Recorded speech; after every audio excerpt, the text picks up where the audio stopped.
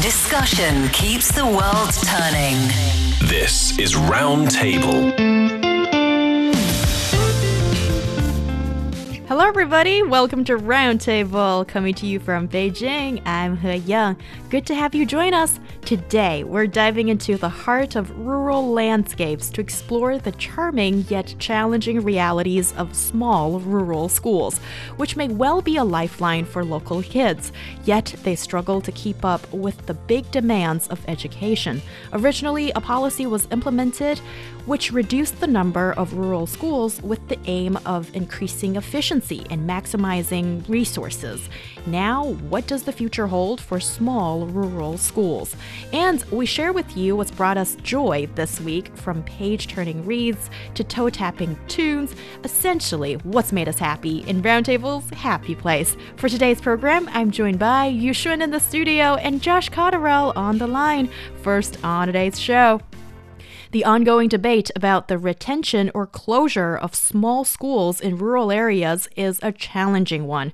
Their small size leads to lower educational efficiency and quality, as well as decreased job satisfaction for teachers. At the same time, they're vital for local rural children, providing nearby educational opportunities and lessening the economic strain on their families. 20 plus years since a crucial educational reform policy has been implemented, we discuss how can we find a middle ground that addresses the accessibility of education for rural children and transforms small but exquisite schools into beacons of learning. So the size of a rural school reflects the local demographic picture, socioeconomic conditions, possibly urbanization trajectories, as well as education situation. So please explain the situation of rural schools in China, especially the predicament of many small and tiny ones. The general trend has been resources converge to maximize effect, and these resources including human resources of teaching talent and students, economic funding, infrastructure, etc. So a number of small and medium-sized rural schools merged into quote-unquote super schools, which enjoys, if not best, but better teachers, better students, and a greater number of students, and better infrastructure, such as library, swimming pool, and racetracks. So this means some families will move to more populated areas where these super schools are located, and these smaller schools in rural areas may become hollowed out. But these small-scale schools in rural areas still play a crucial role in facilitating the enrollment of students in remote areas and alleviating the financial burden on families. So this type of school is called the sparrow school, with a very small number of students but all the functions and departments of a standard school. So those schools are faced with the old question: should they be merged or turned into other things? Josh, you're from the UK. Do you see a similar situation at all? Or, when it comes to the difference of rural and urban education, there could be quite a big gap. But in China, we see that one of this effort to shorten that gap is basically to maximize the resources for these super schools, if not magnet schools, because, it attracts all this resources and also students to it, and thus students do get a better education as a result. But whereas, the other side of the coin is, what about the smaller schools? And do you see a similar discussion or concerns in your country? Yeah, definitely. I think the UK is actually quite varied because it's dependent, like in China, on a lot of different factors, such as various different government policies. There'll be local government, local council policies, and different degrees of community engagement. There's a lot of areas in my own country that are rural, but they're actually pretty affluent areas. In fact, some of the most affluent areas, if you were to take it, by income person to person, are rural areas. And so those rural schools do have incredible resources. And some of the factors that may seem like negatives, for example, a lack of less students attending the school, right? Less and less students attending the school. This can be a bad thing, but having less students can also be a good thing if the school has enough money, because it means that there's a lower teacher to student ratio, right? So it really depends on the resources, as you mentioned. But in the UK, there are school closures. Similar to China, the UK has seen a trend of school closures in rural areas. And this is mainly driven by declining student enrollment, because the less students there are, the more budget constraints there are. And government policies are always trying to consolidate their resources. So, and government policy as well, they've played a significant role. The UK has had some initiatives. One of them is called academization. The UK has initiatives such as academization. What this basically means is that schools are converted into what we call in English academies. And academies, the main difference that they have is that they have a lot more autonomy over their operations. So they could be schools that specifically focus on certain things. I went to a school, for example, that focused more on science. And that's not to say that it neglected the other subjects, but it just had more resources focused on that area of study. So things like this can happen. Schools can come together. This has also happened. I went to a rural school myself, and there's a lot of rural schools where I'm from, and some of the schools that were struggling ended up merging together, which wasn't very pretty, to be honest, when it happened. It comes with a lot of issues. So a lot of similar challenges in the UK. What issues arised at the time? Can you give us some examples? Sure. Well, there's actually quite a lot of community resistance because, of course, there are schools that may be extremely close together geographically. So they're in very close proximity to each other physically, but they're going to be very different in their quality. And one thing, I can give you one example that happened in my hometown, and I won't name the schools, but one of them was the school that I went to, which at the time when I first attended, which was quite a long time ago, was one of the best schools in that area. And then there was a school, literally we shared the same school field. It was just divided by a little wooden fence, right? And that school adjacent to us was not doing very well at all. In fact, it was one of the worst schools in that area of the UK in terms of academic performance, right? And so that school ended up doing so badly that it had to merge with my school. This happened after I left, actually. Consequently, it was all quite a big mess. I think a lot of parents were quite angry about this, because suddenly the school that they'd managed to get their child into was no longer the same school, right? And so, and then teachers changed, principals changed a lot. There was a lot of issues because it was just a big mess, really. And you had these two schools that were struggling, one trying to pull the other one up and the other sort of pulling the other one down. And it was just logistically, it just didn't work at all. And it ended up with both schools going into what we call special measures, which is something that would have been unbelievable when I started at that school. But yeah, within about 15 years, it was in special measures. So this is kind of one of the things that can happen. It's quite a delicate balance, I think, and schools put a lot of effort into maintaining that balance. Yeah. Well, here in China, we see that the top concern or determining factor for whether this school should be merged or just closed off altogether is whether you have enough students attending. And yeah, and what is the situation for these smaller schools these days? And when we say small school, usually it's at least 100 people who are attending them, but there are these also tiny schools, which Yushun referred to as sparrow schools, which might only have a handful or 10 students enrolled. How are they doing? Yeah, the fact is that they may become emptier. And, with the revolution of Chinese modernization and urbanization, rural schools gradually become hollowed out, as what I just said, right? According to data from the China Rural Education Development Report 2017, there were nearly 90,000 rural teaching sites nationwide in 2016, and a total of 123,100 small-sized schools with fewer than 100 students nationwide. That is a decrease of 370,000 from the previous year. And that's accounting for nearly 45% of the total number of elementary school and teaching sites. So in some rural areas, the total number of students may even below 10. And also another thing is that is quite, I think, similar to what Josh just said, the aging teaching faculties and underdeveloped rural education, which means the quality of the education in these rural areas. For example, some of the teachers may aged around 50 to 60 and they're about to retire. And another thing is that the students are not that many in that area, and the teaching experience and also the learning experience will not be that good.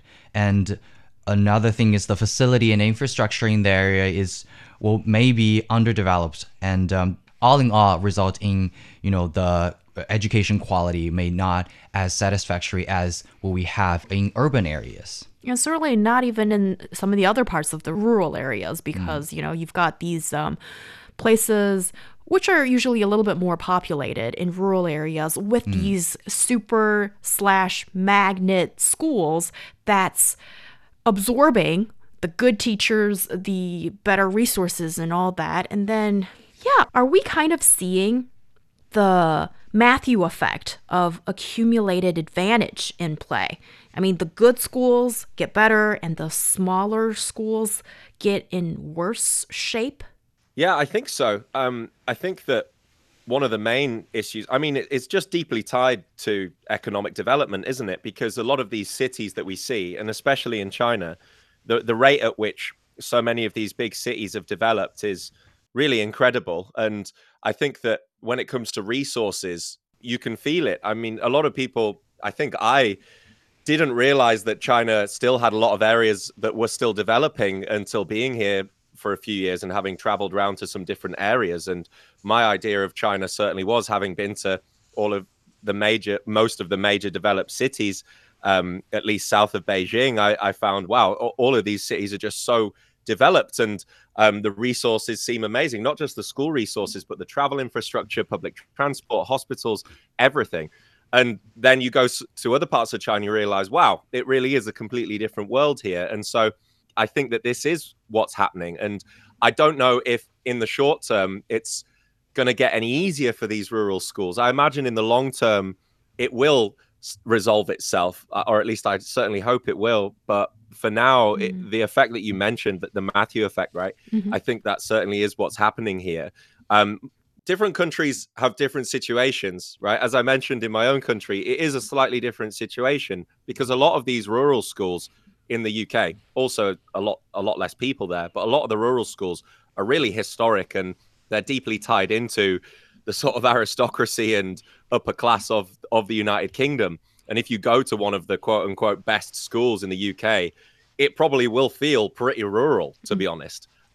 So it's quite different in that sense, right? Yeah, and also rural means very different things in different countries' context as well. Yeah, good point. Yeah, here in China, I think rural for most people, it still means less developed. And in a way, unfortunately, but this is sort of just echoing the tides of demographic also migration that is nowadays in rural areas in China. Then you're seeing a lot less people, and they've found better opportunities elsewhere, possibly in nearby townships, counties, or even big cities. And also what I've seen in recent years that could be quite of a slightly new development of this whole situation is that I've seen these reports and sometimes anecdotes of people visiting remote areas, and sometimes they're surprised that there is this very modern, nicely constructed school building that is empty, that due to, the goodwill of some individuals, or sometimes it's local governments, managed to build a school and the infrastructure is there in terms of, the construction, but people moved away from that county, and therefore it just couldn't get enough students to enroll, and therefore there's no point to keep it running. And this could really be a complex situation because every school is facing a different situation in that sense. And it's probably a good time to also give a little bit of a review and recap of a rural education policy that came out around 2001, and we're seeing different adjustments and amendments along the way in the last 20 plus years. And walk us through the twists and turns of this very important educational policy of the rural areas, which involves closure and merger. Of course, this policy integrating of originally fragmented rural education resources through mergers into urban schools and removal of sparrow schools, enhancing faculty ability to improve the quality and effectiveness of rural education. So in the first 10 years, actions were taken place massively and effectively, as is estimated by the end of 2013. Over 300,000 original rural schools have become parts of urban schools. But this massive change has not only resulted in the need for, rural students to commute long distance or study in boarding schools, and this aggravating the burden of educational expenditure on families, right? It is increasing the pressure on students to study or commute and maybe dropout rate. And also with the removal of some village elementary schools and township secondary schools, the groups of teachers have left the village, and some school-age adolescents are also absent from village life most of the time, and this is accelerating the loss of vibrance of village life and culture, of course. So, in September 2012, the General Office of the State Council in China issued the opinions on regulating the layout and adjustment of rural compulsory education schools, or what we call the opinion, right? So to point out that in some places during the process of these withdrawal and mergers, the planning schemes were not perfect. So the operational procedures were not standardized and some safeguards were not in place. And this opinion called for the resolution of the problems arising from the withdrawal and merger of rural schools through some other special planning by county-level governments and special inspections by provincial-level governments. This opinion has been described as a rational policy correction. Well, with any policy that is implemented for more than a few months, I would think, it's important to reassess and re-examine, see what things need to be changed to make it better. And I think we're now seeing a lot of this correctional effort that is going into it. And now, a couple of decades later, the debate over retaining or closing these schools continues. Yet, those that have managed to survive have seemingly carved out their own destinies in a way. And what factors justified the preservation of these schools, and what circumstances call for their gradual phase out?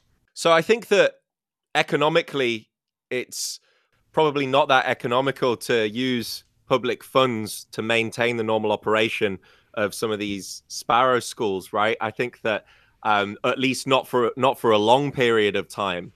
I think that certainly the school has to establish itself in the community, and it's like, the idea that you set it up to be able to be successful on its own and to be equitable on its own, which is quite difficult because it requires so many things, which we've discussed, and there's a lot of other factors as well. I briefly mentioned something like community engagement, retaining teachers, retaining high quality teachers, Yes. retaining the right amount of students and things like this. In other words, having all of the assets that allow the school to be able to sustain itself, right, rather than being sustained by the state or by other funds. And I think that retaining teachers is really, really difficult because, of course, the best teachers are going to want to go to the best schools where they can earn the best money. I think sometimes we talk about teachers as if they're giving a charity, and I don't think that's very fair for the teachers, right? They're still earning a living just like anybody else. And why shouldn't they want to go to a school that pays them better or something like this? Yeah, maybe they are doing it because they love it, but they're just earning money like anybody else. So I think that we have to look at it in that way as well. Schools are to some degree a business and they need to generate income. And I think that this is a big issue. Yes, just like what we've mentioned that not all the policies are perfect, and it actually got revised, right? And there is a reason for that. That is, we need to consider about the livelihood of these local people or just people in these rural areas, because we need to think about the people there of their educational equity and accessibility, right? From the perspective of people's livelihood. If we are just solely considering the economics part, is not, I think, fair to the local livelihood. The existence of these small schools is also very crucial for, I think, providing accessible education to children in these remote areas. But closure of these schools could lead to increased, for example, travel distances and expenses for families, or even some more pressure on students. And also another thing that we need to actually think about is in a lot of these rural areas, there are elderly people that has always been living there. So if they're left at home without care, these things will occur, potentially impacting students' ability to attend school regularly. When you talk about how difficult it might be to get to school if you don't have one that's nearby, this reminds me of, some people find it to be a heartwarming story, but I find it to be a heartbreaking story of, remember a couple of winters ago, there was this little boy who entered the classroom with snowflakes and all this ice on his hair because he had to run through blistering wind in wintertime for a long time just to get to school. And then I was just wondering, if he has accessible education in his neighborhood, then he wouldn't need to go through that. But then now we're seeing another discussion that is, today's rural China sparrow school situation. That is, some people are saying that with some of these rural communities, maybe they can afford, or at least we can talk about like public resources going to making these small schools exquisite, but also they're able to provide more of this, two-person education, considering there aren't that many students to start with. So give us some information or your thoughts about sort of this latest happening of the small rural schools. I think regardless of, whether these sparrow schools are withdrawn or retained, the actions need to be holistic and flexible, right? For example, there are some dynamic adjustment in Liuhexu School of Hunan Province in south of China. There are only 2 students, but the student Xiaolong's father and grandmother dependent on each other. The grandmother needs somebody to take care of her, right? So for which the Xintian County in Education Bureau made a decision not to suspend the school so that they can stay in their hometown and take care of their elderlies. So on the one hand, the worries of families need to be taken care of. And on the other hand, the treatment of teachers and the working environment also need to be improved, so that I think it is, double-sided, because of course they need better infrastructure and facility, but the teaching resources, or we say the education quality, or we say the teacher are there. They need to be treated well, and they need to be treated equally, I think.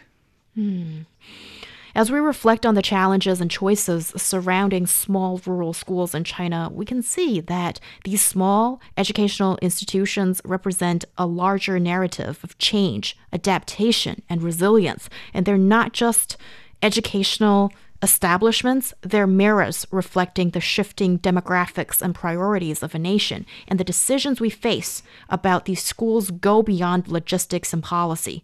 They touch the very essence of community, tradition, and equitable education.